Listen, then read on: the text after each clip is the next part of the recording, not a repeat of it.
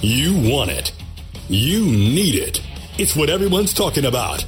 The Kevin Sheehan Show. Now, here's Kevin. All right, I'm here. Aaron's here. This show's presented by Window Nation. If you're in the market for windows, call 866-90Nation or go to windownation.com and tell them we told you to call. Cooley's coming up on the show. Andy's coming up on the show. A chance we'll have Van Pelt on the show as well. We're going to get to the Final Four, which is tomorrow in college football, all of the other NFL as well. And yes, one more Redskins beat the opponent, Eagles, if we'll do that today as well. I'll start the show with this, however. It's a tweet from Ned. Ned tweeted me yesterday. The reaction, the firing of a business person was over the top. If it wasn't for the issues this organization has had in the past, nobody would have ever known the name Brian LaFemina. Thank you, Ned, for the tweet. You can tweet me whenever you feel like it at Kevin Sheehan, DC. And I will answer Ned with this. I totally agree. When I read this tweet late yesterday, I really had one of those moments where I was like, did Tommy and I really spend 40 minutes on the show yesterday talking about Brian LaFemina? Like, I agree with Ned. Like, the first part where he says it's over the top, it is over the top for most organizations. And I agree with him that if it weren't for the past troubles of everything having to do with this organization, no one would have known his name. In a normal NFL organization, fans don't know the names of non-football people, PR people, salespeople, the CFO, the COO. They know the owner, the GM, the coaches, the players. And in some cases, if you're really a hardcore fan, you know the assistant GM, you may know a scout or two if you're really into the draft. When the Redskins were winning big time, in the 80s and 90s, did anyone know who Jack Kent Cooke's VP of sales was or chief operating officer was? No. No one knew those names. They were insignificant names, and they are to this day to fan bases. The only difference here is in the case of Brian LaFemina, we knew his name because the team made a big deal out of the hire. Snyder's quotes when he was hired was how thrilled he was, how they had just snagged one of the highest regarded NFL executives around, and how he was a fresh thinker and a big ideas guy, and he was going to be customer focused, and he was going to change the customer experience and the relationship between the team and its fan base. I mean, hell, they sent Brian out there as like this new face of the organization. Remember during the preseason, Aaron? He was on every telecast, every preseason telecast. They heralded it as a thing that was going to change the organization. Right. Now, you know, part of that was they recognized that everybody was sick of looking at Bruce Allen's face. They didn't want to see Bruce Allen anymore. But he was out there talking about all of the fan-friendly enhancements at the stadium and how the organization was going to be more transparent and more accessible. That's the reason we all knew who Brian LaFemina was. The other reason was that everyone was hoping that maybe he had been brought in to eventually replace Bruce Allen. I think a lot of people felt that. So when LaFemina was shown the door on Wednesday, the few left that care, all right, and I keep referring to that because it's a dwindling number, the few left that really care were up in arms because they felt Bruce had pulled off some sort of power play. Now, I don't think that's true. I think Dan was a big part of LaFemina leaving as well. But here's the big takeaway from this. 95%, 99%, every 31 out of 32, whatever that is a percentage, of NFL organizations could have fired their lead business person on Wednesday, and none of their fans would have cared at all. Most of the fans wouldn't have even heard of the guy that got fired. But here, anything the organization does is received poorly, and everyone's default has become, look at how stupid they are, look at how dysfunctional they are, or even worse, look at how devious they are. That's everybody's default reaction to anything that happens. I mean, it happened with the Swearinger thing. You know, it was like, this is the organization's fault. I mean, few of you gave any thought to, this guy was told 3 times to keep his mouth shut and not go public with his criticism. I mean, at some point, there has to be a consequence for that. No, it was the organization's fault. And most of you felt that way. None of you none of you out there have any idea if Brian Lafemina was doing a good job or not. I don't know if he was doing a good job or not. I mean, the people in the media like me who got a chance to meet with him and sit with him and talk to him felt like, you know what, this guy gets it. He understands. The organization has not been transparent. It's not been honest. It's been overly arrogant. It's been over-promising and under-delivering for years, and we've got to change that. That was the part of what he understood pretty quickly and wanted to change. But I don't know on a day-to-day basis whether or not he was doing a good job or not. The outrage of Brian Lafemina's firing is outrage over anything the Redskins do. That's what it is. It's the reaction right now to anything the Redskins do. So that's it on Lafemina for now. I might have one other mention of him. The only thing that matters right now for the fan base, really, or the fan base that still exists, is to fire Bruce Allen. The hashtag Fire Bruce Allen has been trending now for 48 hours plus, Aaron. I mean, I don't know if it's still trending. It was trending for a solid 24 to 48 hours. The Skins sent out yesterday a benign video on their team Twitter account. It was a video of Jay Gruden and Greg Minuski's press conferences from yesterday. Go read the responses to that benign tweet. Fire Bruce Allen, the hashtag Fire Bruce Allen, is probably mentioned as a follow-up to Jay Gruden and Greg Minuski press conferences yesterday, video in the form of a tweet that went out. Probably it's mentioned 100 times. There's no reaction to Gruden or Minuski in their press conferences. It's all about firing Bruce Allen. That's where this organization is right now with respect to their consumer base, or what's left of it. Besides the anger towards Dan, has an anger towards anyone on the Redskins reached this level, do you think, prior to this? Just Dan. Yeah. Just the owner. It's exceeded where it was with Vinny Serrato. And it's exceeded where it was with Vinny Serrato because I think most fans, most of us, we understood that Vinny was dopey and that he really wasn't qualified to be an NFL general manager, and he was just doing what Dan told him to do for much of the time that he was here. But this is different with Bruce Allen. The venom, the hatred of Bruce Allen among what's left of the fan base is overwhelming. It's overwhelming. But one other quick thing on Lafemina, I just want to mention this. I said that I was done with Lafemina, but I would make a recommendation to the organization that the person that they replace Lafemina with, if they hire somebody to replace him as the chief operating officer, don't tell us who that person is. No press release, no nothing. All right? No, we don't need to know, and you don't need to fire this person 8 months after he starts and take a beating again over a guy that we don't even know as a customer base if he was actually doing a good job. The guy that replaces Brian Lafemina isn't going to pick a player in the draft. He's not going to sign a free agent. He's not going to call plays. So I don't give a damn about the Brian Lafeminas anymore, and you shouldn't either. Winning football games will sell tickets to games, get more people to watch the games, and buy more merchandise of the team. Brian Lafemina's replacement can't sell tickets to games unless the product on the field is good. And right now, it would appear that they're a long, long way from that. Before I get to Skins Beat Eagles I want to get on record with the following here before potential changes early Monday or late Sunday, which I could be in play.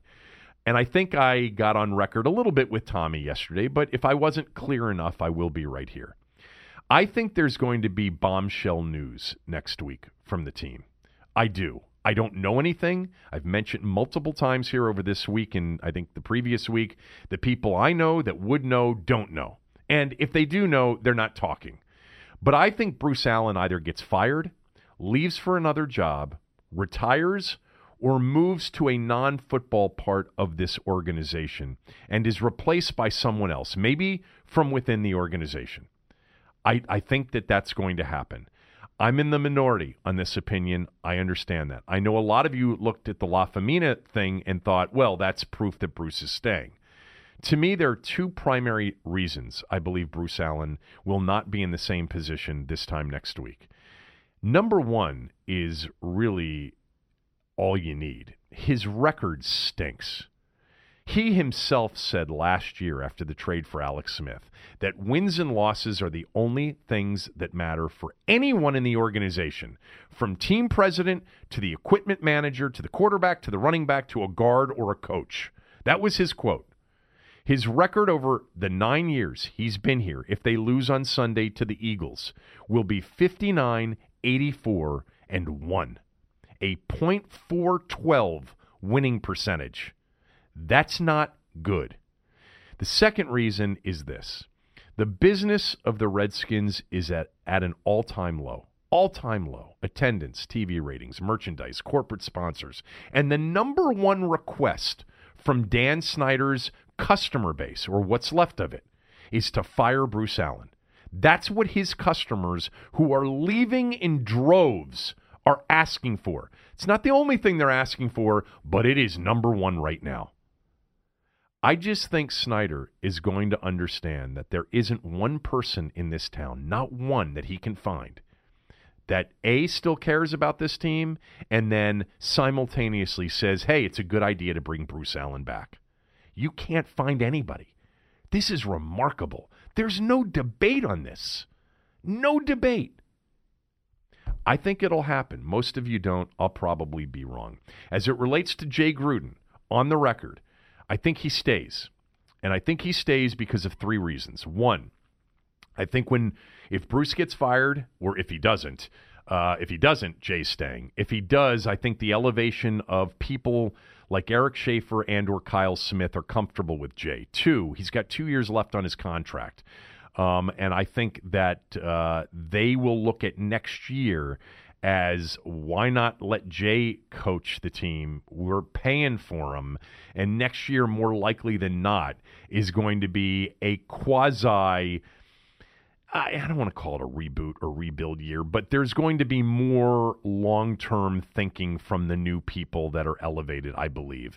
And lastly, and this is perhaps the most important thing when it comes to Jay Gruden, what's the solution? The candidates that are out there aren't very strong, and those that are strong are going to have the Redskins at the bottom of their list. There are going to be 6, 7, 8, maybe 9 openings, and the Redskins will be in the bottom third of desired destinations for top-tier candidates.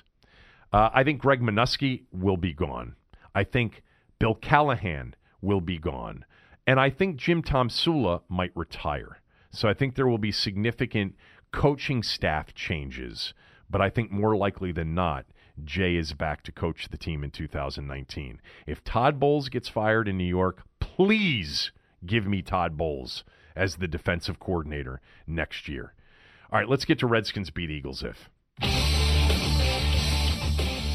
All right, the Redskins will beat the Eagles if. It seems ridiculous to do this at the end of the year, but I've done this many times in years past in games that don't matter. The Redskins will beat the Eagles if Josh Johnson continues to make some plays. The Redskins are 15 of 29 on third down with Josh Johnson as the starter. That's unbelievably good. And Jacksonville and Tennessee are both good defensive teams. 15 of 29. Josh Johnson and the Redskins offense against their last two opponents. So if he makes plays and continues to make plays on third down, they're going to be in this game, just like they were against Jacksonville and just like they were against Tennessee. They're going to keep the ball, they're going to flip field position, and they're going to score a little bit. Redskins will beat the Eagles if Dustin Hopkins continues to do what he's done. Josh Johnson's moving the chains. They're moving the football. They're not 3 and out every single time. That hasn't happened here over the last 2 weeks. They've been more consistent moving the football with Josh Johnson the last 2 weeks than they have been at any other point this year in terms of just drive after drive, moving the football, perhaps with a punt at the end of it, but not after 3 plays. It really is remarkable, their third down numbers. And then Dustin Hopkins has been lights out here recently. 3 for 3 last week. 3 for 3 the week before. He didn't have an attempt in the Giant game. He was 2 for 2 against the Eagles and made his kick against the Cowboys. He's been kicking great. He's got to make every kick on Sunday. The Redskins will win this game if he's 3 for 3 or 4 for 4 again. You get 4 for 4 and you get a touchdown in there somehow and you got 19, maybe you got a shot. And lastly, and this has been the case here with this team all year long, it's cliche, but man, does it apply to this team. They got to win the turnover battle. They just do. They haven't won a game all year long where they've lost the turnover battle. Their 7 wins were all games in which they won the turnover battle. They were -2 last week, but really -1. That last one doesn't really count. Of course, if Kirk Cousins was quarterbacking, it would have been a back-breaking pick on the last play of the game. But that doesn't really count. You can't hold Josh Johnson accountable for the last one. But the one that came before it decided the game for all intents and purposes. So I would say against the Eagles, +2 or +3. Somewhere in that neighborhood will keep them in the game and give them a chance to win the game. Give Window Nation a chance if you're thinking about new windows. If your house is drafty and you're losing energy through those windows, it's a no-brainer just to pick up the phone, 866-90-NATION, and get a free estimate on new windows in your home. There's no risk there.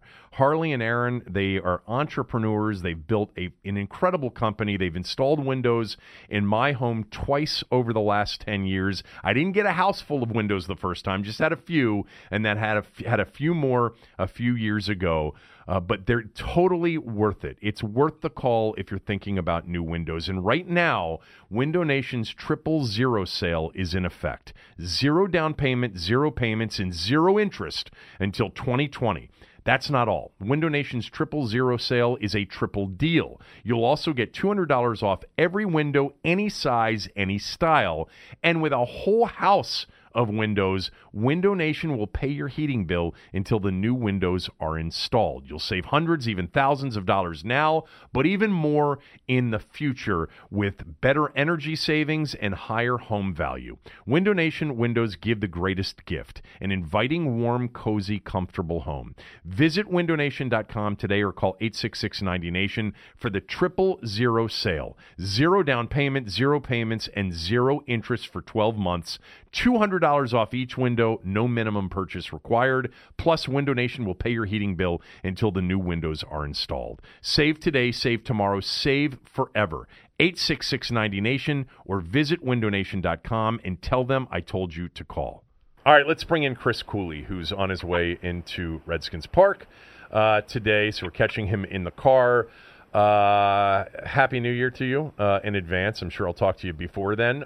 But I want to start with just the events of this week and just get your quick thoughts on them. And I know that to a certain degree, some of those topics are difficult for you to speak to directly. But I wanted to start with DJ Swearinger. Were you surprised that they released him?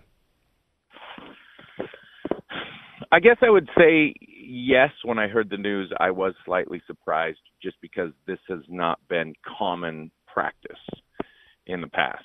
It's embedded in Jay's culture to keep guys and to continue to talk to guys and try to work with guys.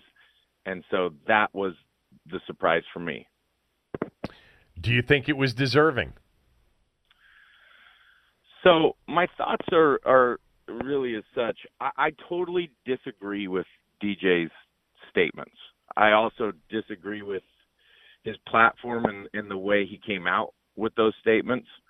I like DJ a lot. You know I loved him as a player when we were going through free agency. I like him a lot as a player. I don't dislike him as a guy. I don't have any problem with him as a guy because of the things he said. He spoke his mind. He spoke honestly.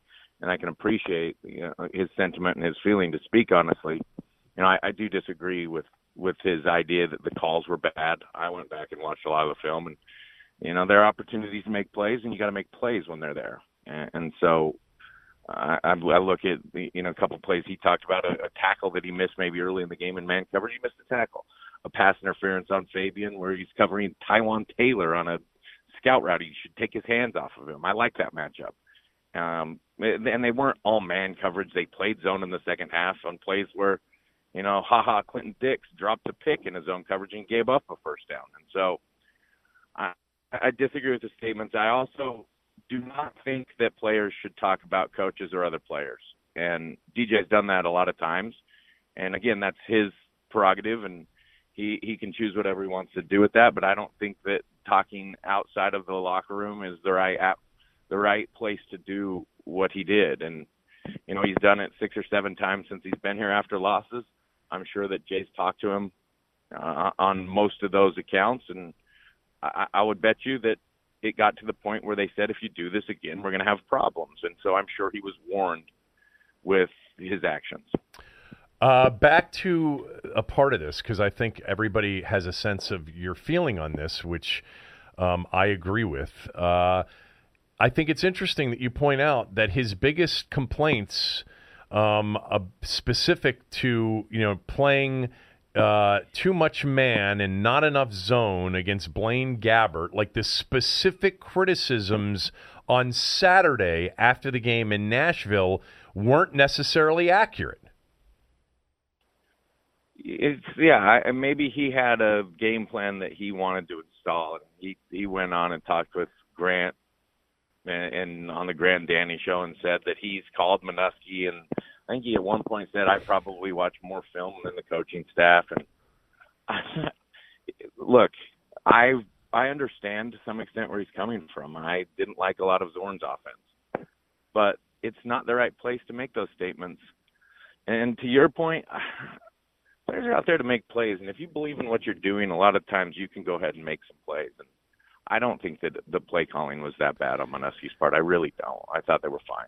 When Zorn was your coach and was the offensive play caller, and you've talked about this and Clinton's talked about this, about how a lot of what he did you disagreed with and it didn't make a lot of sense, how did that manifest itself among the players and the players like you and Clinton and others that had a sense that it wasn't right and that it wasn't giving you the best chance to win? How did you handle those situations?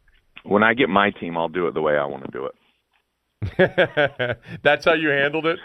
And we had a great, during those couple years, Scott Wackenheim was my tight ends coach. He's, Scott, he's the head coach over at VMI now. And I thought he was incredibly good at helping us handle it, at least as a group of tight ends, being very honest with us, discussing, whether or not we agree with this is what the head coach wants to do, and so this is what we're going to do this week. And, when I have my team and when you have your team, we'll do it the way we want to do it. And that's the way it went. I look at what DJ's done, too, and I don't think he did himself any favors by making the statements. Right. As you got through the players need to be more disciplined. We need to practice better. All of the statements that basically seemed like they statements. And then this last coaching statement, you follow social media and you see the responses. People didn't like it. And the ultimate response was a lot of people said, well, he may be right, but he shouldn't say it. I don't think he endeared himself to anybody by doing that. And I look back to a year, in my first year with Zorn or with Joe Gibbs, and Joe's told everyone, if you don't like it or if you don't want to be here, I'll help you get out of here. And there were guys in that locker room that didn't like it. They didn't like the way we practiced. They didn't like the game plans, and they left. And so I've always embraced that. If you don't want to be here, you don't appreciate what we're doing, and you're not buying into our system and our stuff, don't try to create a group of people around you that also dislike the stuff. Just go. When Gibbs said that, Lavernius Coles wanted out. I remember that after the first year. I can't remember others that decided that they didn't want to play for Gibbs. Do you remember Rod any? Gardner was another one that didn't like the way we did things at the time. And I think there were a couple other guys, but it's some guys fit with some staffs and other guys don't. And I think the thing you can't have is, here's what I'd say. What Lavernius said in the locker room to me as a rookie, whether or not I changed the way I played or practiced, I thought about it. I thought, well, this does suck. Practice is too hard. This game plan is too basic. We don't have good looks. You create doubt in the other players because the young players look at the veteran players. And in the case of, for me, a guy like Lavernius, who's a veteran in this league, and potentially, guys like Stroman, Danny Johnson, some of the Fabian Moreau, some of the young corners, maybe there is doubt in what they're doing. And whether or not DJ's right or has something that he likes to do isn't necessarily the case. That's not what they're doing. And so you want them to fully believe in what they're doing. I remember the way Doc and Jake and Theismann and Riggo, not necessarily Riggo because he was never impressed with anybody, but the way those guys would talk about Joe Gibbs and Richie Pettibone, the defensive guys, Monty Coleman and Darryl Green. And it's unique in football because I bet that this exists in a lot of situations with coaches where players are like, we're doing this? What? Now, they don't handle it the way DJ did most of the time. But Cooley, forever, they would tell the stories. They'll still tell the stories today about how they would get the game plan on Wednesday, and they knew they were going to win. Like it was like, oh, my God, that's brilliant. And then the defensive guys would say, during a first half in a game on Sunday, you know what, we can't, what are we doing out here? And then at halftime, Richie would have all of the answers, and they'd go out and dominate. It's probably a rare feeling to have that. And the way DJ felt, not the way DJ handled it, but the way he felt is probably more the norm than an aberration. I think it's an aberration. I think most players just want to do what they're asked to do and what they're coached to do. And until you get to some of the smart veterans, you don't have any issues. So, okay, I see what you're saying. And I am saying you're saying that a smart player. I'm not discounting. Yeah, I think he's a very smart player. But until you get to guys that have been in the league a little while, seeing the way things are done, that makes sense. Sometimes guys that have been through other teams or at least other staffs, which DJ's been through a bunch of them, you as a veteran player start to feel an entitlement. I certainly did feel an entitlement. I'm Chris Cooley. I should have some say in some of the things that we're doing. And not that I acknowledged it publicly, but yeah, you start to feel that as a veteran player when you've had some success. But other than that, I really don't believe that we had a lot of guys that thought too deep into it. That's interesting too. All right. Brian LaFemina, do you have any reaction to him? I said earlier, Cooley, that 31 out of 32 organizations could have fired their lead business person on Wednesday, and not one fan of any of those teams would have cared, and most of them wouldn't even have known who the person was. But here it caused an uproar. What was your reaction? One, I really enjoyed being around Brian LaFemina. I thought he's a smart guy. He's an incredibly hard worker. I thought he was good with people, and I think he'll have success in whatever he chooses to do because he's that kind of guy. Two, I tend to agree with you a little bit. I think that we're looking for things here. Maybe because of some of the previous firings, if you want to call it that, or some of the way things have been handled over the past couple of years. I think we're just looking for things. And I also understand that there are people in our organization that haven't endeared themselves to our fan base or been the transparent type of guy that Brian was with our fan base. So maybe people immediately fell in love with Brian. And, Brian didn't have anything to do with the football operations. Right. Nothing, not a thing. And none of the guys that came in did have anything to do with any of the coaches, players, or anything involved. And so it's not going to change whether or not this team wins or loses. Right. That's not the impact that's going to have on the Redskins in the future. It was a business side of things and a marketing side of things, and that was where Brian and Steve existed. And so when you really think about, if there's an uproar, think about how it affects your team, and if it does, because not to discount that I think he's good, and I think all the guys were trying their best and doing everything they could do. I don't think they impacted the team in one way, shape, or form. So my advice to the team through you is when they hire Brian's replacement, don't tell the fan base how great the person is. Don't build them up. Don't have him out there in preseason television, broadcasts, as a quasi face of the organization for a short period of time. That's part of the problem, is that they built him up so big when they hired him. No one does that with their business hire, in a football organization. All right, let's get to the team. You think Josh Johnson has played pretty well in 2 consecutive games. Will it lead to him having an opportunity to be the starter next year if Alex Smith isn't ready to go? I think it's already led to an opportunity as him being the starter next year. At least competing with Colt in camp, unless they draft somebody in the offseason, which I think is an absolute potential as you get into this draft. If you like somebody, they'll probably make a move in that direction. I'm sure they'll be incredibly interested in the quarterback position this year. So I'm not exactly sure where they go with that, but what I like about Josh is, one, he's gotten better every single game. So he's played in 3 games now, and you can see that he's gotten better and more comfortable. 2, he's got great poise, great confidence, and great feel as a leader. And I say that with a guy that's been here for 3 weeks. I believe that one position needs to have true leadership.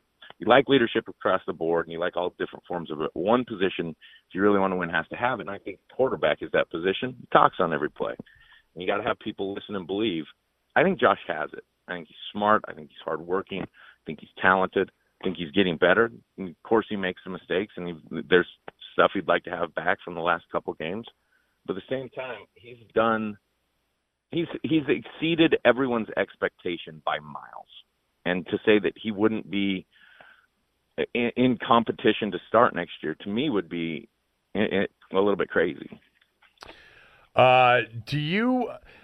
What's the point in bringing Colt McCoy back at this point to compete with anybody for a starting job? He's breakable, Cooley. It's not going to last. Even if he were to have a great training camp and emerge as the starter, don't we know how it ends at this point? So what's the point, is my question. You never know how it ends. We thought we knew how it ended with Adrian Peterson, and that certainly wasn't the case in any way. And Colt is a guy that you can install around, that you can build your offense around, that works with everybody. He's a guy that's going to continue to help Josh. If you have a young quarterback, he's a guy that is essentially an offensive coordinator out there. And if he's a backup, I love him to go into any given game. I understand what you're saying with the injury. I completely agree with that. I almost feel hypocritical because my idea of building a team is saying build guys that don't have injury history. But if he's your backup quarterback, I love him as a backup quarterback. What about Adrian Peterson? Do you think he'll be back next year in a Redskins uniform?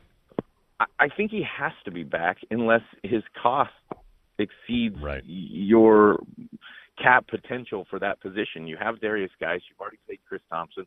Clearly they like Byron Marshall. Samaje Perine's still here on this roster. You have an abundance of running backs. But what Adrian Peterson has done has been unbelievable. You can't take the way he's run the ball this year from him. I think he's going to actually get a decent 1 or 2 year contract. I do too. At the end of this season. And I don't know if you look at your roster and say, well, we just drafted Darius Geis and we believe in him and love him and he's going to be healthy, that you can pay Adrian Peterson. But essentially, you really could. I mean, you could rotate carries with Geis and AP next year if AP didn't cost too much, as Geis is coming back. And I think having him mentor a guy like Geis is incredibly impactful. I think one of my favorite guys. One of my favorite guys in this team that has been through our front doors since I've been here is Adrian Peterson. I cannot tell you how impressed I am with him as a dude, him as a worker, him as a leader. His competitive spirit, everything about him is top of the line. That game he played last week at Tennessee was Hall of Fame. He tried to take that team on his back by himself and keep them in the playoff race. It was an incredible performance last week by Peterson. I mentioned this and I did do a Redskins beat Eagles if today. Nice. I know. You know, this offense the last 2 weeks with Josh Johnson and Peterson, etc., they've moved the football more consistently than anybody moved it at any point this year. They're 15 of their last 29 third downs on conversions. I mean, they aren't punting. They're not going 3 and out a lot. They're moving the football. They're not scoring a lot of points, but they're getting in field goal range enough. You know, Hopkins is 6 for 6 in 2 games, and I bet you he's got at least 3 attempts on Sunday too. And Peterson was a big part of that, and really the lead alpha dog in that on Saturday. Think of how many down and distance, 1st and 20 or plus, or 2nd and 15 or plus they've had to achieve the first downs and move the ball the way they have. Well, and that drive that he had was the best drive of the year, the touchdown drive at Tennessee. You had a 2nd and 27, and you had a 1st and 20, both on the same drive. Well, you had a 2nd and 27, then a 3rd and 13, and then another, and then a 2nd and 20 to overcome. Well, 1st and 20. 1st and 20 when they got into Tennessee territory. Right on they got a penalty, had a holding around the 30-yard line. But they also converted four 3rd and 1s in the game, which was an indication that more times than not they were staying ahead of the chains, and that was primarily because of Adrian Peterson and 4.5 to 5 yards a carry. I mean, you told me, you said this to me after the game, Adrian Peterson was Superman. And I've said that all week because he was Superman. He made something out of nothing on a lot of carries. And I think that what he did really makes an offensive line want to block for him, gets everybody excited. You guys like Flanagan out there knocking people around, my new favorite player on the team.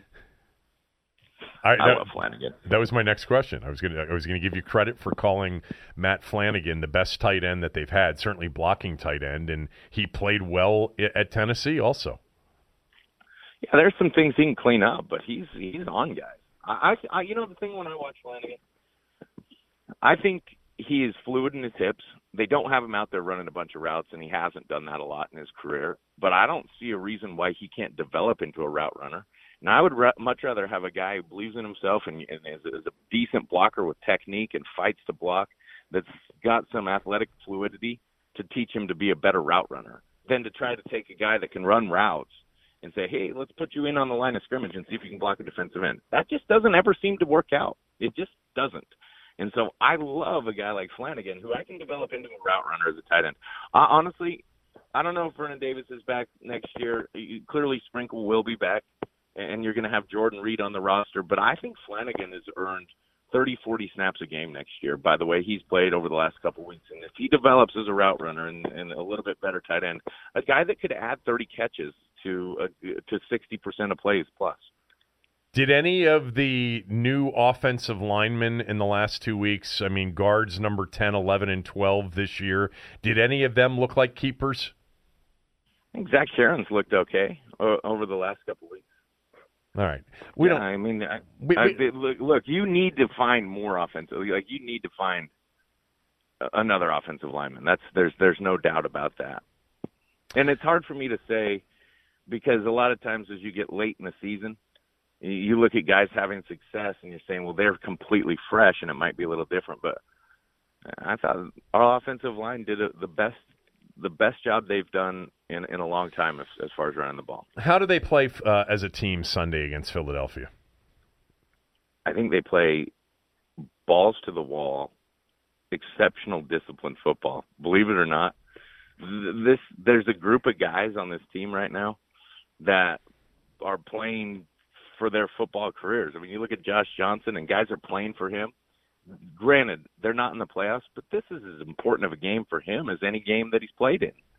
And I think a couple of the young linemen, the tight ends that haven't had opportunities, guys like Jamison Crowder didn't play a lot, who's in a contract year, a defense who I'm going to bet you tries to rally around Greg Minuski and play a great game.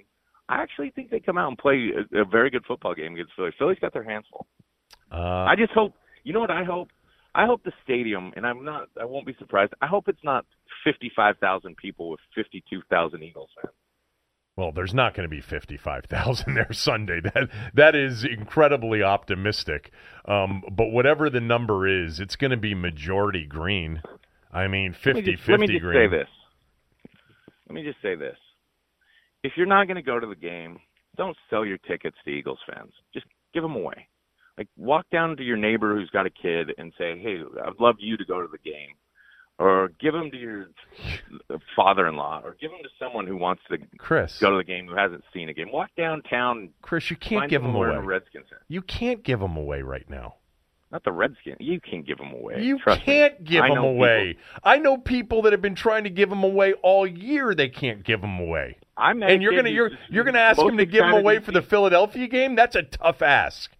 I met a kid yesterday from Rigby, Idaho, who's down at his first NFL game, and he doesn't care. He's so ecstatic that he gets to go to a football game. I'll tell you what, then let's tell everybody to find all the people from Rigby, Idaho, and then we can give them the tickets. Young kids are excited to go watch an NFL football game. Okay, but their parents aren't. Well, so unless they're going to send the kids out there in an Uber on their own at 9 years old. I'm not excited to go to the trampoline jumping place ever. Those were the worst. We go there every freaking weekend, man, because my kids like it. But you know what? That's going to be the option. No. Let's go to the trampoline park instead, because you know what? We can go there any day. Any day we can go to the trampoline park. Look, I'm going to take you to the game. You'll love it. It's going to be fine. Don't give them away to some kids, man. I think you don't sell them. Why not? I mean, you're gonna ask these people who have spent money on these tickets for this team not to try to recoup some of it by selling it through a Philadelphia game. You're not a Philadelphia team. I am a fan, but I know it's realistic, and what you just asked is not realistic. Yeah, it is. Do you want to? It's not hard. What are you going to make on 2 tickets? $75, the Eagles fans. Okay, well. You know what? That if you don't want them to sell them to Philadelphia Eagles fans, don't make them work as hard as they would have to work to find somebody willing to take them that is a Redskin fan. Just tell them to put them in their drawer next to their bed and just hold on to them for posterity. Do you want to do Friday football quick picks with me, or do you have to go? I gotta go. Okay. I know. But this isn't. I'll do it. I'll give you 5 minutes. You know I'm meeting Danny, buddy. I know you're meeting Danny, and tell Danny hello. Danny's a good friend of ours. And he'll listen to this podcast, so he'll understand why I'm late. He will. So, Danny, I apologize that Chris is making you wait, but we're going to do some quick Friday football quick picks together. Everything you need to know for your football weekend. It's Friday Football Quick Picks. All right, first of all, the best games of the weekend are the 2 college semifinal games on Saturday. Clemson, Notre Dame, followed by Alabama, Oklahoma. Clemson's a 12.5-point favorite over Notre Dame, even with the suspended players. And Alabama right now, Cooley, about 13.5 over Oklahoma. I see some 14s out there, too. I'm excited about both of these games. I don't know if you are or not, but do you give Notre Dame or Oklahoma a chance of pulling semifinal upsets off? I don't give Notre Dame much of a chance. I think they've played big in some big games this year, and they've had an unbelievable year, but I think Clemson's just a much better football team. As far as the Oklahoma game goes, Oklahoma can score. And so they're going to have a ton of time to prepare for this Alabama defense. They are unbelievable on offense and can score points. They can't stop anybody. I mean, literally. But this game, I like Oklahoma to cover at least. I think they're going to score points. I think they're going to score, too. The total's 77.5. I think it's 63-42, 63-35, something like that. I just don't think Oklahoma will stop Alabama once. Like, not once. Unless Alabama... The way they stop them is Tua makes a couple mistakes, or Jalen, or whoever's in there, or Alabama turns it over twice. They'll need phantom penalties to create 1st and 25, and maybe even after the 1st and 25, because they can pick up 1st and 25 against Oklahoma. Maybe there's another false start followed by a holding, so now it's 1st and 40. 1st and 40, they got a chance to get off the field and force a punt. You know what? Their DBs better be out there doing ball drills, because you can't drop an interception this week. Right, you get any lefty pick, you better catch that sucker. All right, let's go to be doing fumble recovery drills. Ball on the ground, we're getting it. All right, let's go to the only way they're winning is get a couple turnovers. Let's go to Sunday. The games that matter. Well, there are a couple of big ones in the NFC. Obviously, the last playoff spot is either Philadelphia or Minnesota's.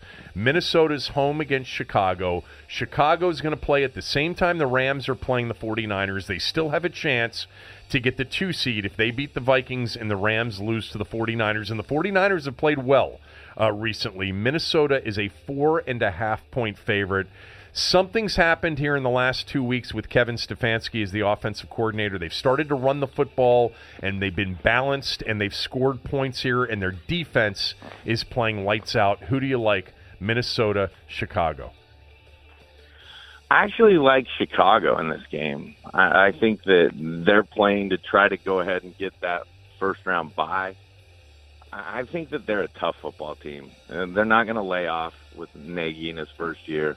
This is a big test for Mitchell Trubisky as he gets ready to get into the playoffs. Chicago's defense is very, very good. Minnesota's got a chance if they don't turn it over. If Kirk doesn't have any fumbles back there in the pocket. You know, your guy doesn't like putting two hands on the football. It's been a problem for him. But I like Chicago in that game. I'm actually surprised that they are a 4.5-point favorite. They opened at 5.5. It's down to 4.5. I think it's a bad matchup. Actually, on paper, the Bears are the kind of team that overwhelms Minnesota's very subpar offensive line. And if Minnesota can't run the football, it's going to be a long day for them. If they can run the football and they can get bootleg and play action going, then they can do something. But the Bears, as you pointed out, they're incredible defensively. They've been incredible defensively. They completely shut down the Rams 2 weeks ago on Sunday night. The 49ers had been rolling, to a certain extent offensively in recent weeks. They beat Seattle and they scored 27, I think, against the Seahawks, and they really couldn't move the ball against Chicago. Minnesota probably needs a plus turnover margin in this game, and maybe what they really need is the Rams to be up 28-0 at halftime, so that the Bears and Matt Nagy, who comes from the Andy Reid tree, and Andy Reid has always preserved his players when they've clinched in the past, whether it was in Philadelphia or Kansas City. The best thing that could happen to Minnesota potentially is the Bears look at the scoreboard at halftime and say, we're not going to get the 2 seed. Let's not get anybody hurt. You know what's interesting about the guys that leave the Andy Reid tree? They become more aggressive once they leave the Andy Reid tree. Even more aggressive? Because he's pretty aggressive. But, I mean, more aggressive in terms of how they manage the clock, going for it on fourth down situations, playing guys more. You look at what Peterson's done and what Nagy's done and some of the stuff that one thing that they leave Kansas City with is, I'm going to be more aggressive when it matters than Andy was. All right, the other game that will decide a playoff spot is Sunday night, Tennessee hosting Indianapolis, who is on a roll. It's still up in the air right now on Mariota as we speak and we record this podcast right now. Let's just assume that he plays. If he plays Tennessee or Indy in Nashville Sunday night for the last AFC playoff spot. Look, I watched a lot of Tennessee going into that game, and I don't think there's a big difference right now between Gabbert and Mariota. Mariota has not played well over the last 6 weeks, not had a full grasp of LaFleur's offense, and I think he's struggled quite a bit. And so Tennessee, I think, is even right now. And I know it's Blaine Gabbert, but I don't think there's much of a difference as far as quarterback goes. Tennessee is going to be good if they run the ball. And Indy's defense does a ton of stunting up front. I'll tell you what, zone run, true zone run, eats stunts alive. And that's what Tennessee has. So I like Tennessee a lot in that game, unless Andrew Luck blows up that defense, which is a very good defense. I actually think this could be a 30-28 kind of game. I think this could be a fairly high-scoring game. I'll bet you Tennessee's ahead late in that game, and it's on Andrew Luck's shoulders to get his team into the playoffs. All right. Happy New Year. I'll talk to you next week, and we'll start figuring out the whole off season. And maybe there will be changes to discuss as well. But have a good weekend. You as well, my friend. All right, thanks to Cooley. Let me quickly tell you about Farish Chrysler Dodge Jeep, then we'll get to the smell test, and then Scott Van Pelt will join us as well, and we'll talk about the two semifinal games in college football tomorrow. Farish Chrysler Dodge Jeep in Fairfax should be on your list if you're considering something new. You can go to farishcars.com right now to see their live inventory and best deals. They make it easy for you. I've been friends with Ralph Perkins and Kevin Farish for 10 years plus. They're smart guys. They know what their customers want. They make it easy for you. I promise you that if you give them a chance, they won't disappoint. Right now, best rebates of the year until the end of the month. They're trying to get rid of all of their inventory before the end of the year so they can get new shipments of new vehicles in post-January 1. That means great deal opportunities for you. If you've been thinking about anything Chrysler, Dodge, Jeep, or Subaru, they've got a Subaru dealership out there as well, but specifically the Jeep Cherokee, the Jeep Grand Cherokee, or the Jeep Wrangler. Also Ram pickups. There's so many of those on the lot right now. You're going to get the vehicle you want for the best price you'll get all year long. If you head out to Farish and Fairfax, they're located right there in Fairfax Circle. Ask for Ralph Perkins when you get there. Tell him that I sent you. He'll put you in touch with their best salesperson. It will be a good experience, I promise. You can also find out everything that Farish has right now, live inventory, live pricing, best deals at farishcars.com. Let's get to the smell test. Kevin looks where the John Q. public is putting their cash and does the opposite. It's time for the smell test. All right, the smell test won again last week, 6-4. That's 6 consecutive winning weeks for the smell test, and now it's 102, 75, and 4 on the season. Last week was interesting because the Texans were plus 1.5 on Friday when I gave them out. Most of you won with that selection. Plus 2 was a push, but a lot of you probably had plus 2.5, plus 3. But 6-4 was the record, and now we enter the final regular season week of the year with a lot of bowl games as well, and I've got a couple of those in addition to the NFL games for the weekend. The final NFL week to me is always interesting because more times than not, and this goes back before I started doing the smell test on radio and now on this podcast, I just learned that the teams that had nothing to play for, when they were playing a team that had everything to play for, it just seemed like if you bet on the team that didn't have anything to play for, they covered more often than not. The public's going to bet the teams that have to win against the teams that are playing for nothing.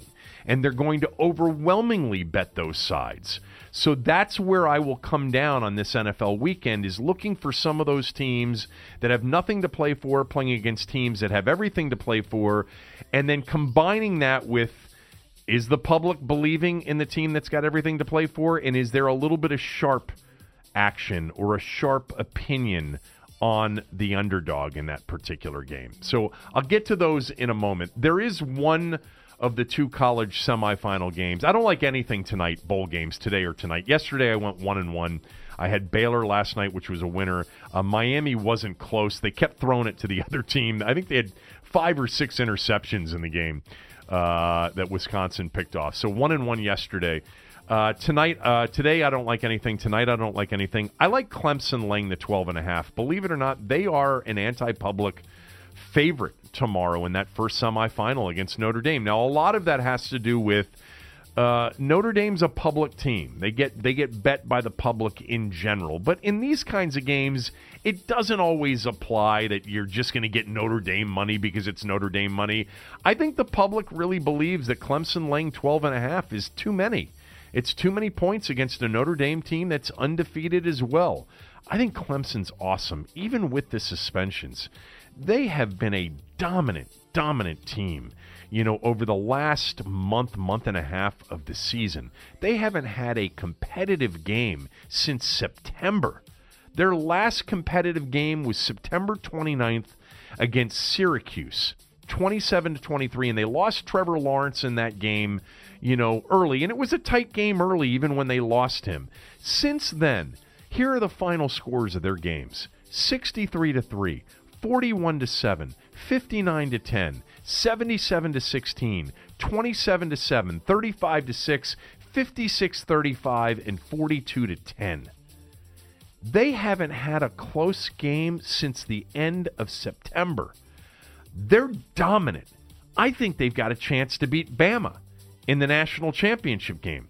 Meantime, Notre Dame was really fortunate to survive Southern Cal in that final game. Fortunate a little bit against Northwestern in the game in mid-November when they went in as a 10-point favorite in that game, and I actually liked them in that game. But I like Clemson laying the 12.5. They are the anti-public side in this game, laying 12.5. We're using those Friday lines again. I don't know where that line's going to go. I have no sense of where that line's going to go. That line's been all over the place. It opened at 11. It went to 13. It's back to 12.5 right now. Clemson laying the 12.5. All right, let's go to Sunday. And I've already talked about, the teams that have nothing to play for against teams that have everything to play for. And I'm going to start with the game closest to home. The Redskins are getting 6.5 against the Philadelphia Eagles, who must win the game to remain a playoff hopeful. Now, they need Minnesota to lose simultaneously while they're playing Chicago, but Philly's got to win the game. They're laying 6.5 against the Redskins, and that number hasn't changed all week, despite the fact that the public is hammering the Eagles in this game. It is the biggest one-sided public play of the weekend. The Eagles are over the Redskins, who seem to have hit rock bottom again, maybe the lowest point in forever. One controversial, day after another. DJ Swearinger's gone, and they're catching less than a touchdown. And with all of the public action, no one's willing to move that number up to 7 to try to entice more Redskins action. They're fine. Vegas is fine. Your bookmaker is fine. The offshore guys are fine letting everybody play the Eagles laying 6.5. The Redskins plus 6.5 for a smell test pick. And I think they're going to keep it close. And when Andy joins us on the show, I'll have my final score prediction. But I think they're going to keep it close in this game. Take the Skins plus the 6.5. Obvious, as always, with key numbers like 6.5. Buy that half point. Get the Redskins plus 7. You'll be more comfortable with that. Jacksonville is playing Houston. Houston's got to win to lock up the division for starters. They don't have the division locked up at this point, and they still have a chance to get the 2 seed if they win and New England loses. They're only laying 6.5. This number opened at like 8.5, and is down to 6.5. That means there is sharp action on Jacksonville, and the public's all over Houston in this game against a Jacksonville team that has nothing to play for. I don't get this one, and trust me, I'm going to hold my nose in this one with Blake Bortles back in control for the Jags. The Jags, I had them last week, and they got it done. I gave them out last week against Miami, and they won the game 17-7. The truth is that Jacksonville's defense is still pretty damn good. I have no idea if they'll be pumped up to play this game. Let's not forget that Houston beat them earlier this year, 20-7, but Jacksonville's defense had an answer for it. Jacksonville's defense has had an answer for Houston the last couple of times, including against Deshaun Watson last year early in the season.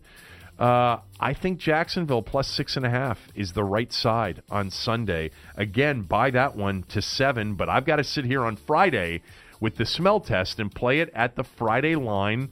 I use Scores and Odds. I use their app and Covers.com as sort of the point spreads that I use on Friday. Jags plus 6.5. The Niners are playing the Rams. The Niners have nothing to play for. The Rams have everything to play for. They've got to win the game to lock up the 2 seed. They're laying 10.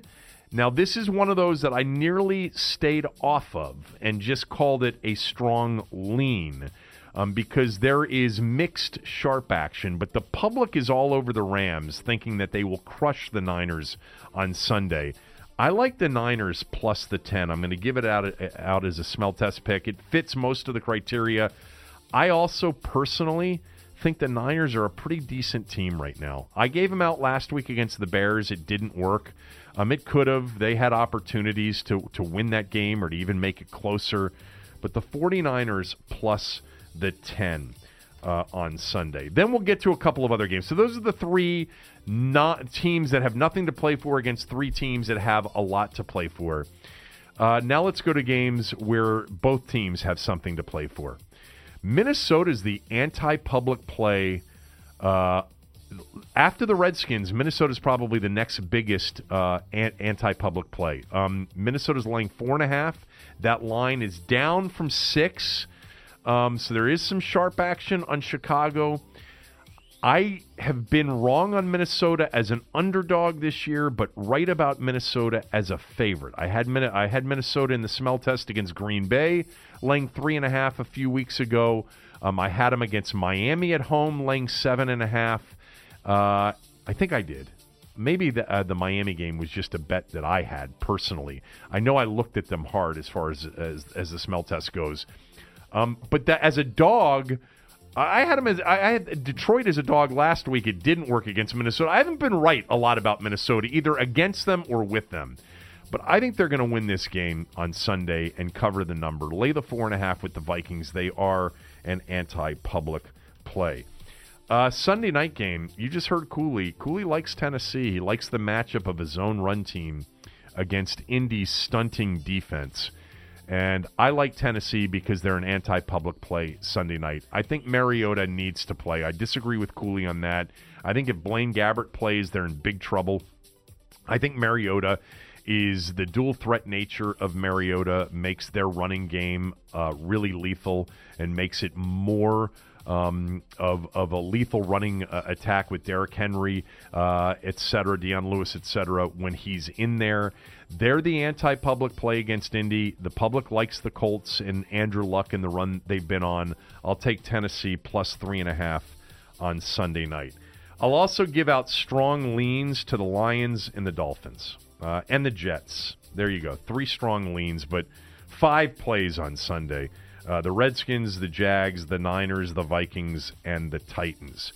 I'll save Monday's New Year's Eve college games and Tuesday's college games for the Monday show. I'll have several of them. I can tell you there are already about 2 or 3 on New Year's Eve that I think will fit the smell test criterion, at least 2 on New Year's Day. Let me tell you about Launch Workplaces in Bethesda. If you've been thinking about a new place to work from because you've been working from home and you've got kids and it's loud or dogs, consider launchworkplaces.com. They're located in Bethesda. If you live in the Bethesda, upper Northwest D.C. area, just over the bridge, American Legion Bridge in Northern Virginia, think about Launch Workplaces as a place to move your office to. They've got affordable private office solutions so you can get work done. Beautiful new space they've got with fully furnished offices, conference rooms, co-working desks, high-speed internet. They've got a cafe, free parking, and 24/7 access. You can get more work done today by moving your office to Launch Workplaces. Call today for an exclusive free 2-day trial, 240-867-14, 240-867-14, or launchworkplaces.com. All right, let's bring in Scott Van Pelt. We missed him yesterday. He was en route on vacation, I think, for a few days. I want to get to the 2 college playoff games, which we'll get to in a moment. Last night, and I haven't mentioned this yet on the show because there was nobody to mention it to, but I don't know if you saw any of it, or I know you've been following the Warrior story this year, but they lost a game in overtime to the Trailblazers at home. They're now 23-13. They've lost 2 in a row. They got hammered by the Lakers on Christmas Day. Should we still view Golden State as the prohibitive favorite to win it all? Maybe here's what I'm willing to entertain right now. That maybe prohibitive is the word we should modify. They're still the favorite because I still think collectively I've seen them do it, and they just have too much talent to think that suddenly that's going to shrivel up and die. But it's a pretty rough patch of road right now. Draymond Green looks totally lost. So, all right, you want to modify prohibitive? Okay, I'm willing to say let's modify that, but I'm not willing to modify favorite. They're just too good. Is Toronto going to beat them? 4 times in 7 games. And you could say to me, yeah, they already beat them twice, and they did. They did. There's plenty of teams that could point to regular season results with Golden State right now and say, hey, look what we did to them. They don't look right, and I'm not sitting here telling you they look good and I wouldn't worry. I'd be concerned if I was a fan of theirs or whatever. But I'm not going to sit here before January 1st and say that come June we won't still be watching them on ESPN and ABC. I feel like we've seen this before in the NBA in particular, and bored may be the wrong way to describe it, but some of the Miami teams that won it with LeBron, had stretches in the regular season where they looked like the opposite of a contender or a championship team, and I would. Isn't it just human nature, Kevin? Isn't that what it is? I mean, like it's just the old line about it's hard to be hungry when you're well fed. It's hard to be motivated when you've been part of the storylines that they've been, where you're every team's biggest game, and teams can make statements against you, and you're like, I don't know, maybe I'm not that into it today, and that becomes a problem if it becomes something bigger. But I sure we've seen something like this before. Yeah, I think we have. I would never bet against that team. I think in a best of 7, nobody beats them when we get to June if they're healthy. All right, let's go to another team that has won a lot over the years, and we've also counted out before, and some are now counting out, even though they may lock up the 2 seed in the AFC playoffs on Sunday if they beat the Jets. What is your impression of the Patriots right now? Do you consider them to be a Super Bowl contender? Yeah, but it's much more of a shrug just because, the number of games they've lost, like the Miami game, all right, well, that's just whatever. That was a complete outlier, and it was chaos, and it happened. Okay, so be it. But, they lost to Tennessee on the road where they got manhandled, just thumped. And I look at the games that Kansas City's lost this year, and most of them follow some version of the same script. They're behind. They manage to come roaring back and take a lead, and then maybe they don't have enough quite at the end. But they've never looked outclassed on the field. There have been times this year where New England, and I guess I'm thinking most notably of that Tennessee game, where it's just like they don't look the same. They don't look like a team to be bothered by. The way they won last week was just let's run it all day. Brady, Gronk's not the same. Brady doesn't look the same. And it's huge. Eventually, everybody succumbs to time. So I guess this is just a really long answer of me saying, no, I don't feel like there's some favorite right now. And yet, in January, playoff game, and they're winning, and I'll feel like an idiot if I was on Sheehan's podcast going, well, they stink and they aren't going to win. I think that's the dilemma right now as you think about the AFC playoffs is New England we've done it before to them where we've said, I don't know, this year doesn't seem like it's the right year. And then you're like, how stupid were we? But at the same time, this year, if they lose in the second round to the Ravens or the Texans or whomever they would play in a divisional round game, I do think we saw it coming. The problem is we see it coming, but we don't want to believe it when it comes to a champion like New England. I actually think the AFC, I think the playoffs are going in both conferences look like they're going to be highly entertaining and fun to watch and very unpredictable. But for me, in the AFC, the top 2 seeds, if they remain Kansas City, New England, to me are the 2 teams that I would bet against more than any of the others. Oh, that's interesting. That's because with Kansas City, you just haven't seen it, and with New England, you're comparing them to a past version of themselves. It sounds like. Here's the thing to me that has been most compelling about the whole storyline all year is outside of the Saints in that building, which they're a problem there as we know, and they'll be there until Atlanta if they get there. It's hard to think of a team that you can't easily convince yourself could lose. I guess all I'm saying is that nobody feels like a significant, overwhelming favorite. And I guess what it really comes down to is who do you fear on the road in a big game? Because I think the Ravens could take that defense on the road, even with Lamar Jackson, and win. I know the Chargers could go on the road with Phillip Rivers and win.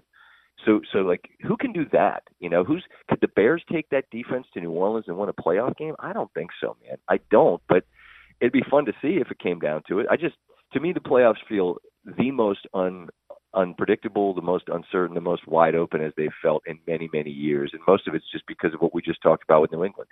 They don't feel like the ultimate sort of bully at the end of the block. I completely agree with that. That's why I'm looking forward to this postseason a lot. And I also think that the other big storyline with this NFL season, and then as we move into the postseason, is this greatest offensive year in the history of the league. And some of the games that we saw that has it hasn't done a 180, but it's done close to a 180. And you have great defensive teams. And you and I talked about this after the 54-51 Monday night game, that we didn't think that was the NFL of the future. And I even said to you that night or that day, I think there are better defensive teams in the NFL than we've seen in a long, long time. I think that they still have a chance, and maybe they won't when we get to the postseason. But Baltimore, Houston, Dallas, Chicago, Minnesota's defense now, since they got Everson Griffin back, has been lights out. I mean, New Orleans' defense is pretty damn good. But really good. I think some of those matchups, Baltimore at Kansas City is a possibility. Houston in New England. You mentioned it. Chicago at New Orleans is a possibility. That's what makes this offense versus defense thing makes it really interesting. Yeah, and the thing I think there's explanations for some of it. I mean, the Rams offense without Cooper Kupp really changed them. That was a guy that was a chain mover, a security blanket for Goff, and Gurley's now a little bit banged up, whatever. So, offensively, there's explanations, I suppose, for why they haven't looked quite the same. Breeze, 3 games in a row on the road. Traditionally, he has not been the same out of doors, and that's not a knock. It's just the years of data tell you that. Well, now he goes back inside, and that makes him a real problem. I think the one offense we have not seen really effectively neutered, even though they lost Kareem Hunt, is the Chiefs. The Ravens did the best job. But even in that game, if you'll recall, you had Mahomes running around making just preposterous fourth down plays, and I wouldn't want to hitch my wagon to the playoff future on Mahomes being able to pull a rabbit out of a hat on fourth down. But that's the one offense that I don't feel like we've seen yet that didn't have some kind of an answer for whatever defense it was facing. So that's why, to me, there's such an interesting story for the playoffs.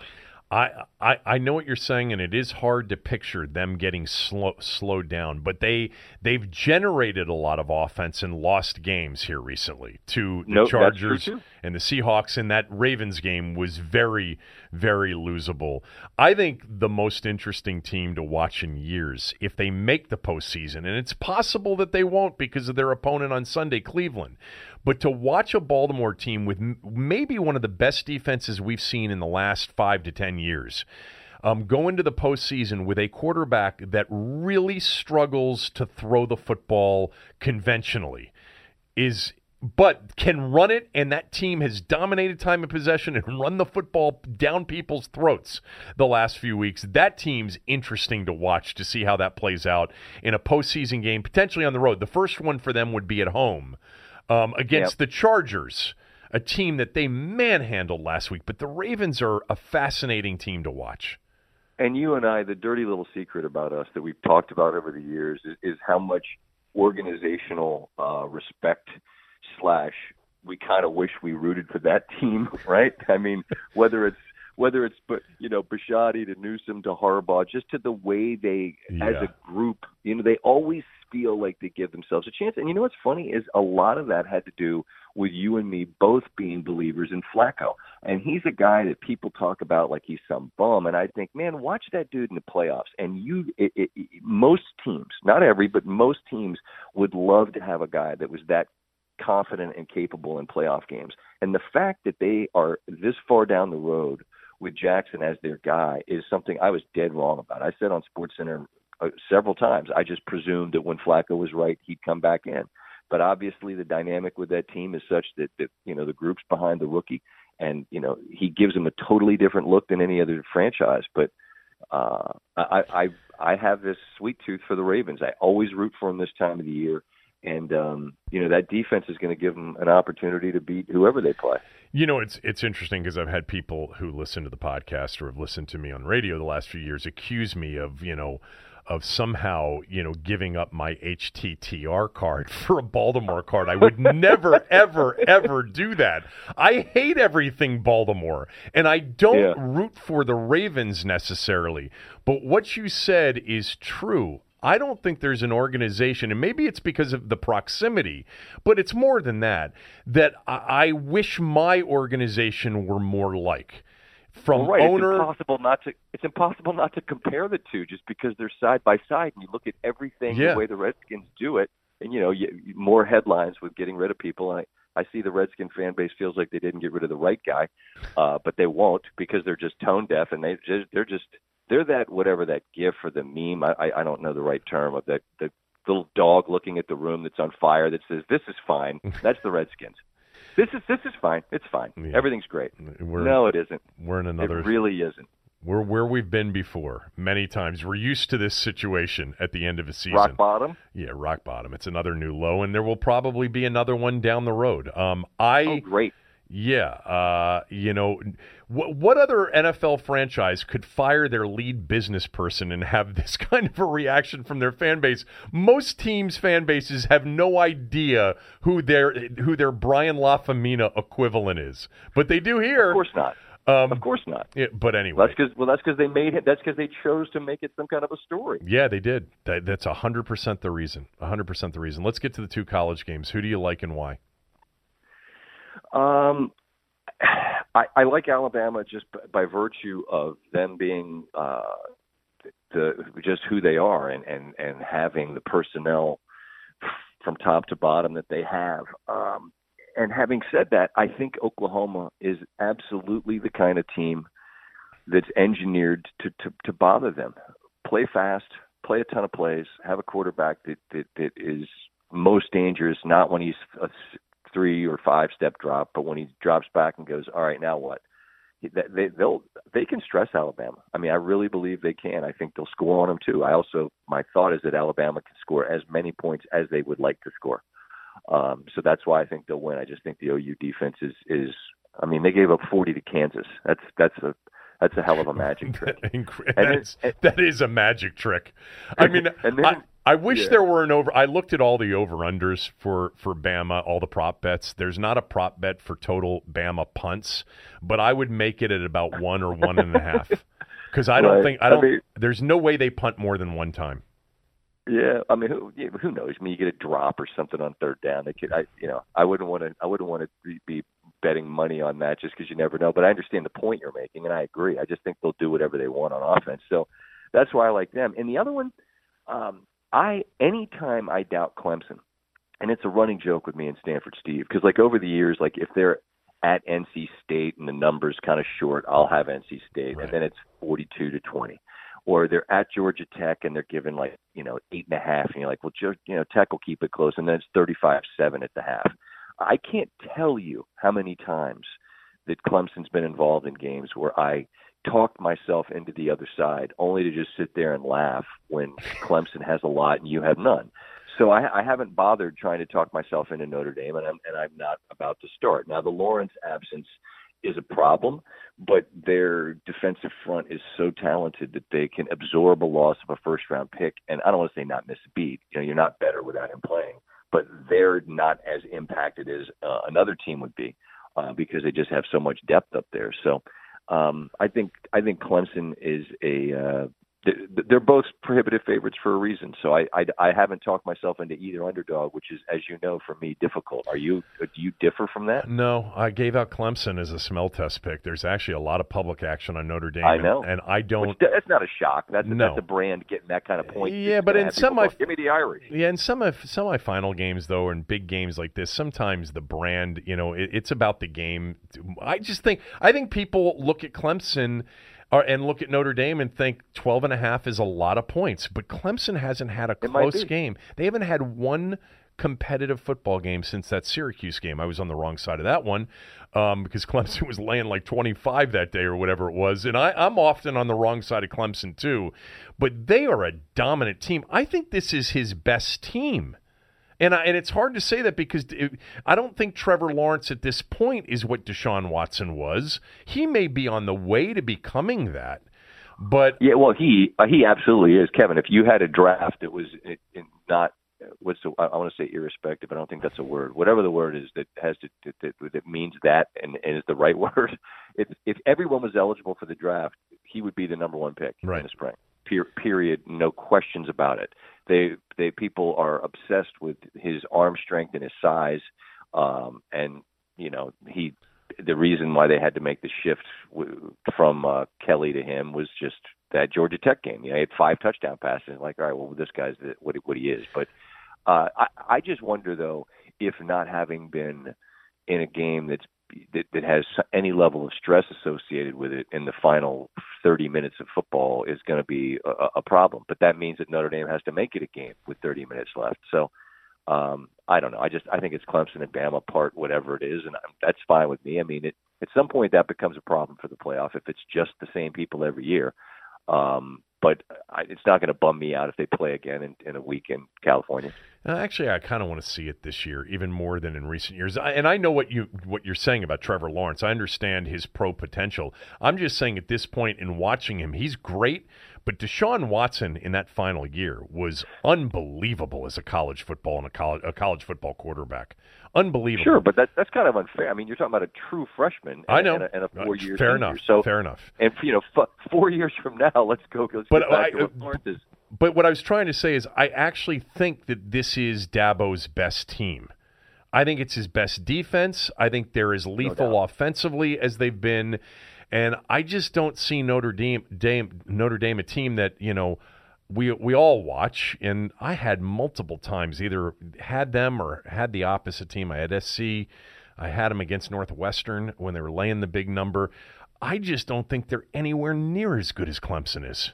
Well, no. I mean, the Northwestern game was a one-score game in the fourth quarter. USC, Notre Dame was incredibly forcent that USC didn't have a bigger lead. And, I mean, I understand. They were lucky to beat Pitt. They were lucky to beat Pitt. Same deal. You could, and so we're saying the same thing here.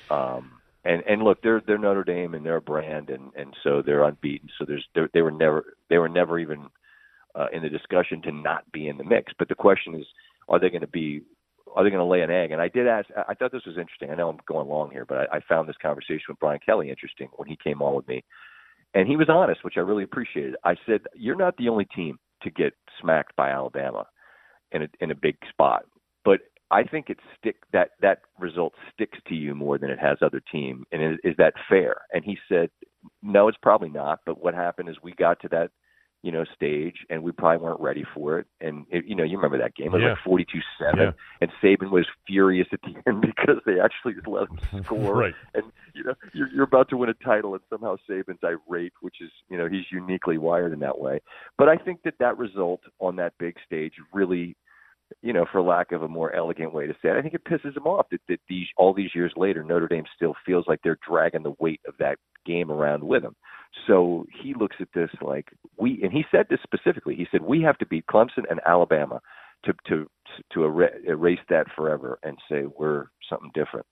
And I thought that was an interesting moment of honesty where they know that having been embarrassed like that is something that sort of stinks still in the room a little bit. So that doesn't mean that they couldn't get embarrassed again, but it's interesting that it's something that he still thinks about. It would be a shocker if they won 2 games and won the national title to me. Well, I didn't. Right. I mean, I didn't say. I know, but it would be an all-timer. It would be an all-timer, even though it's Notre Dame and they're undefeated. It just seems like Alabama and Clemson are, to me, more likely would be Oklahoma beating Alabama, and I don't think that's very likely.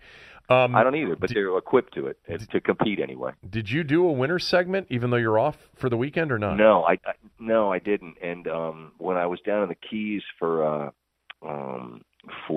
Thanksgiving, I did. But this week is chaos. I'm just traveling, and I got to go back on Saturday to do the shows after the playoff, and I haven't. And have you looked at the board? Something. Well, of course, and I mean, I love this weekend. You and I are the same. Like last weekend, I was just looking at the picks and laughing hysterically because I gave out Jacksonville, Right. I gave out San Francisco, who didn't get there but should have. I gave out Oakland, and I'm laughing. I'm like, I guarantee that these picks will be a winning week. I guarantee it. And they went like 4-2-1, and I feel like I have to give out the picks just because you can't miss an opportunity to give out free money, and that's what this weekend will be. It always is. Well, because, and I explained this when I did my smell test picks, that the thing that I love about, I hate this final weekend, but I love it too because historically, and you and I have done this together many, many times over the years, we just look for the team that has nothing to play for playing against the team that has everything to play for, and just take the team that's got nothing to play for plus the points, and it usually works out. Give me Cleveland. Yeah, I looked at them hard, but it's not a massive public play on Baltimore. But it's the same idea. It's the same idea. It's just Cleveland, nothing. Baltimore has to win to get in. The way they lost last year to Cincinnati, and I had Cincinnati last year in that spot because, of course, I did. It's just. You know who you have to have? The Redskins. Well, without question, of course. Of course. I mean, this is one of my favorites, is they're getting 6.5. The whole world is betting Philadelphia. The Redskins are in the midst of their typical end-of-the-year, meltdown. And the line has just stayed at 6.5 all week. I mean, it's all of the people we know just saying, yep, we'll take all of your Philadelphia action. Yep, we'll take more of it over here. Yep. And they haven't moved the line. No one's moved the line to 7 yet. Nobody. No, and I'm sure you've explained to the people, whether it's for this game or other games over the years, if that line was 7.5, we wouldn't like it. No, we would hate it. And the fact that it's less than a touchdown in begging you to take Philadelphia is like, yep, give me Washington.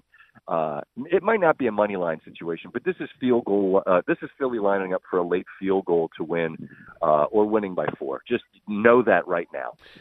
All right. Well, we'll look for your Twitter account to see what you give out. I gave out Minnesota. They're laying a pretty big number to Chicago. The Redskins, the 49ers, the Jags again. The Jags are playing Houston. That line's sitting there at 6.5. It hasn't moved. But anyway, we'll talk later. Happy New Year. Thanks for doing this. Enjoy whatever time you have off. Yep, you as well. Happy New Year to everybody in the I started saying D.C. area. I mean, people listen to your podcast all over the world. So happy New Year. Well, not all over the world, although we do. Yeah, we have a lot of countries actually where people are listening, but it's mostly in the United States. Most of it. Happy New Year. All right, see ya. See you, man. All right, Scott Van Pelt, everybody. All right, let's bring in Andy to finish up the show. We'll give our final game predictions here shortly if anybody cares about them. But Andy's been doing historical look-backs on opponents or situations, and this week you've got more of a situation. Yeah, I think we could all agree that this season is ending like many Dan Snyder-owned seasons as we look into the abyss as fans and say, oh, my God, what's next? So I looked at 5 seasons since he's owned the team. He bought the team in 1999. And go back to the season ender, December 24th, 2000, which was at FedEx Field. This was the last game of Marty Schottenheimer's one-and-done year where they beat the Cardinals 20-3. And, no, I'm sorry, this was the last year of Norv Turner, and Terry Robisky had taken over. And the Redskins won this game 20-3. But the setup was they fired Norv at 7-6. They went to Dallas and lost 32-13. Ebenezer Ekebon dragged Jeff George across the field. Not a single Redskin came to his defense. Right. They closed out Three Rivers Stadium, losing to Pittsburgh 24-3. So this was the last game. And it was Brad Johnson starting with Robisky saying to Dan Snyder, I'm sorry, Jeff George will have to sit. I can't play that guy. And in this game, Champ Bailey ran for a touchdown and caught 2 passes and intercepted one. I forgot that the Redskins closed down Three Rivers Stadium in that penultimate week of 2000. That was the final game at Three Rivers before they moved into Heinz the next year. Yeah, and so here we are faced at the end of 2000 and saying who's going to coach this team because Marty Schottenheimer had already gone on ESPN and said, I can't work for this guy. Right. But glory be, Marty takes the job for 2001 under the condition that he has the say on everything, that Snyder can't interfere, and his boy Fred Drasner, his fellow investor, can't even show up at Redskins Park. Season starts out 0-5. Snyder and then begins shopping for a new coach. I'm told by Pepper Rogers, you got to go get Steve Spurrier. He begins to recruit Steve Spurrier, showing up at Florida games allegedly to scout with Vinny Serrato. And by the middle of the season, it's pretty clear that Marty's on his way out, even though they pull off this miraculous turnaround, 0-5 to 5-5, but they lose 3 of 4. Go to New Orleans, win big, 40-10 to get to 7-8. They're in this last game. Everybody knows Marty's going to be fired. It's cold. It's rainy. It's winding. It's horrible weather. They're down 17-6, but they come back to win with a touchdown pass to Walter Rasby and Stephen Davis with a touchdown. They finish the year 8-8, and Marty is fired. And we know Spurrier's coming, but Spurrier's kind of it's either going to be really good or really bad because he's never coached before. Either this is going to work out great or it's not going to work out at all, which, of course, it did not. And so we go to 2 years later where they close out the season on a Saturday night at FedEx Field, December 27, 2003, lose to the Eagles 31-7 to finish 5-11. And you got to remember, this team started off 3-1, beat the Patriots, who wouldn't lose for the next 23 or 24 games, right. Set a record for most consecutive wins, but they tumbled to 4-8, beat the Giants to get to 5-8. 3 days later, Dan Snyder says that Spurrier will definitely be back in 2004. 4 days later, they lose to Dallas 27-0. Tim Hasselbeck throws up a 0.0 quarterback rating, lose at Chicago, and then in the Philadelphia game, it was over early with Joe Theismann broadcasting this game. Remember, this was the Monday night crew doing a Saturday night game, and Theismann kept saying throughout the broadcast, Daniel told me that Spurrier's coming back. Daniel said it. Daniel told me that Steve Spurrier will be back in 2004. Oh, and God. 2 days later, of course, he resigned from the golf course. All Joe had to do was watch that Cowboy game that year, late in the year, the 27-0, 0.0 quarterback rating game in the sleet and rain when he had already turned over play calling responsibilities. He was wrapped up in one of those winter coats with a raincoat or two over the winter coat, and he was milling around the heaters on the bench, not even on the sideline for half the game. And at that point, you knew there was no chance he was coming back. All Joe had to do was watch that game. Yeah, and now we go to 2006, December 30th. They close out the season losing to the Giants 34-28. To finish 5-11. I know this is the Joe Gibbs coached Redskins, but this was the year after he had his best year in the second go-round. He brings in Al Saunders in a 700-page playbook. A lot of things happen, like Clinton Portis getting hurt, and things just disintegrated to the point where they're closing out the season against the Giants with absolutely nothing to play for. Tiki Barber carries the ball 23 times for 234 yards, including 3 touchdowns, one of them 55 yards. At the end of that season, Gibbs has 2 years left on his contract, and he makes a tour, because I remember him showing up on Tony Kornheiser's show, to say that he was going to stay there until he got it right. And at that point, Redskins fans were saying, geez, is this really the guy who can do this anymore? You know, this is his worst season ever. He's saying he's going to not leave. Maybe it's best that he does leave. Of course, the next year he had a playoff season, but left after that.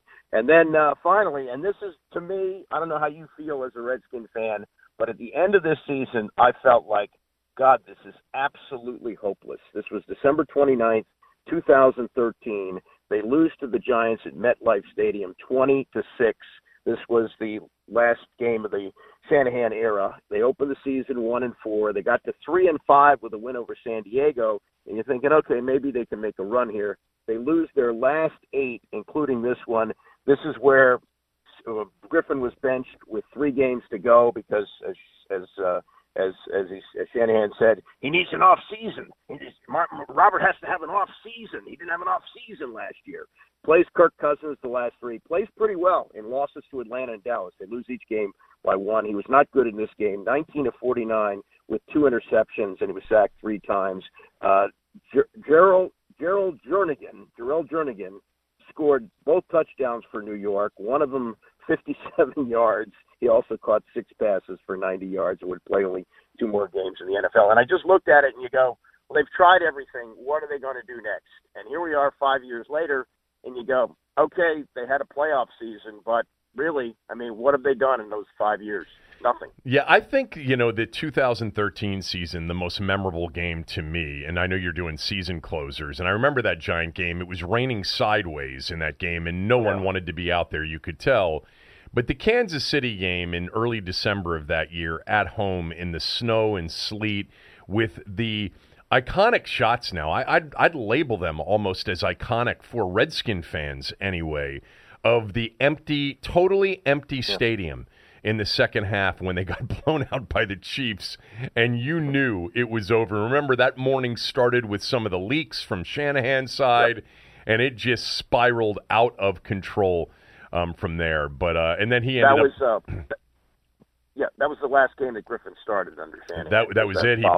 He benched him during that game, and then he said, Dan, do whatever you want to me, but I'm going to start the other guy and see what he has. But yeah, and here we are with another one on Sunday. Yeah. Another season finale that means nothing. It's now 21 out of 26 years, basically, where you've had a situation similar to this, where you're not heading to the postseason.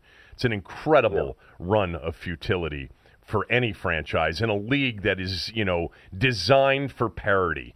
It's designed for even the worst of organizations to have, a run or a season, and the Redskins haven't had one. Before we get to Skin Score and more, what do you think happens on Monday, Tuesday next week? Bruce and Jay, both back, one back? Yes. Both gone. What? Yes.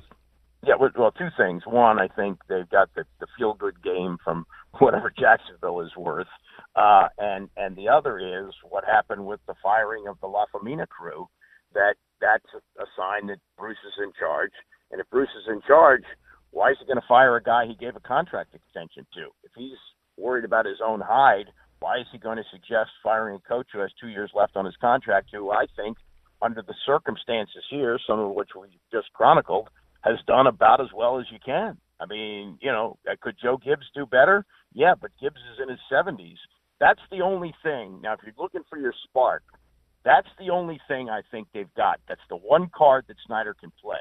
He can bring in Joe Gibbs as an advisor, have a news conference, make everybody feel good, can have him do pregame speeches on the video board before the game to fire up the fan base. That's about all you've got left. I don't think there's another move you can make. And I would look at the La Femina situation and say they brought in a guy who was the Bill Belichick of marketing, and they blew him out. Can they come up with somebody else and say this guy is going to be better and we're going to run things differently? I don't think so. They played that card and they folded it. All right. I think you're right about Jay Gruden now. I came around recently, and there are multiple reasons for that. One, they still owe him 2 years worth of money. Two, if they end up making a move with Bruce, which I think they're going to, and I know I'm pretty much the only person that believes that, then they'll elevate people from within who are comfortable with Jay. And three, they're just too.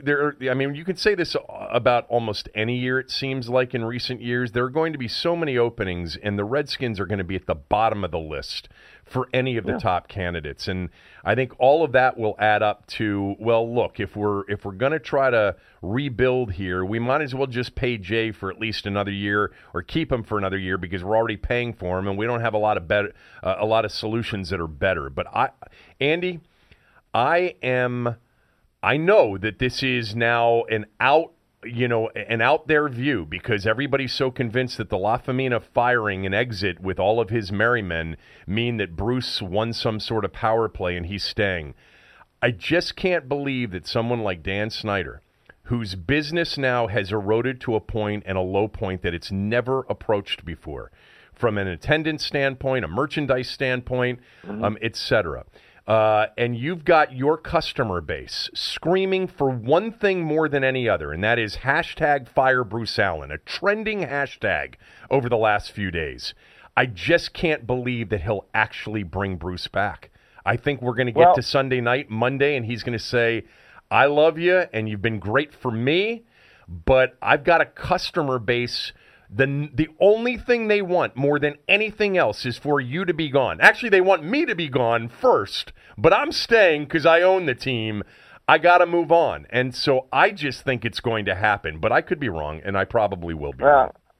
I don't see. The thing is, we live in the real world, and we not only work in sports radio, we listen to it. I don't think he ever listens to that, and I don't think he associates with the basic fan base who's buying his tickets. I think he's got a lot of people around him who tell him what he wants to hear, and I don't think that he's really in tune with what's going on. And yeah, I mean, you may be right. I think that as I say, the one thing he could do to make people feel good, and we all remember what happened in January of 2004 when St. Joe Gibbs came rolling up the road at Redskins Park and people lined the streets like they were watching the Pope Mobile. That's the only thing that's left.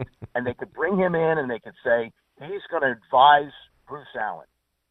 Whether he does or he doesn't, he'll show up at home games. He'll do interviews with people in the media. And that's the only thing they've got left to sell. But they've played all their cards. There's nothing else left to play. That's why I think he's got to go. That's a card, actually, and it's not a great card.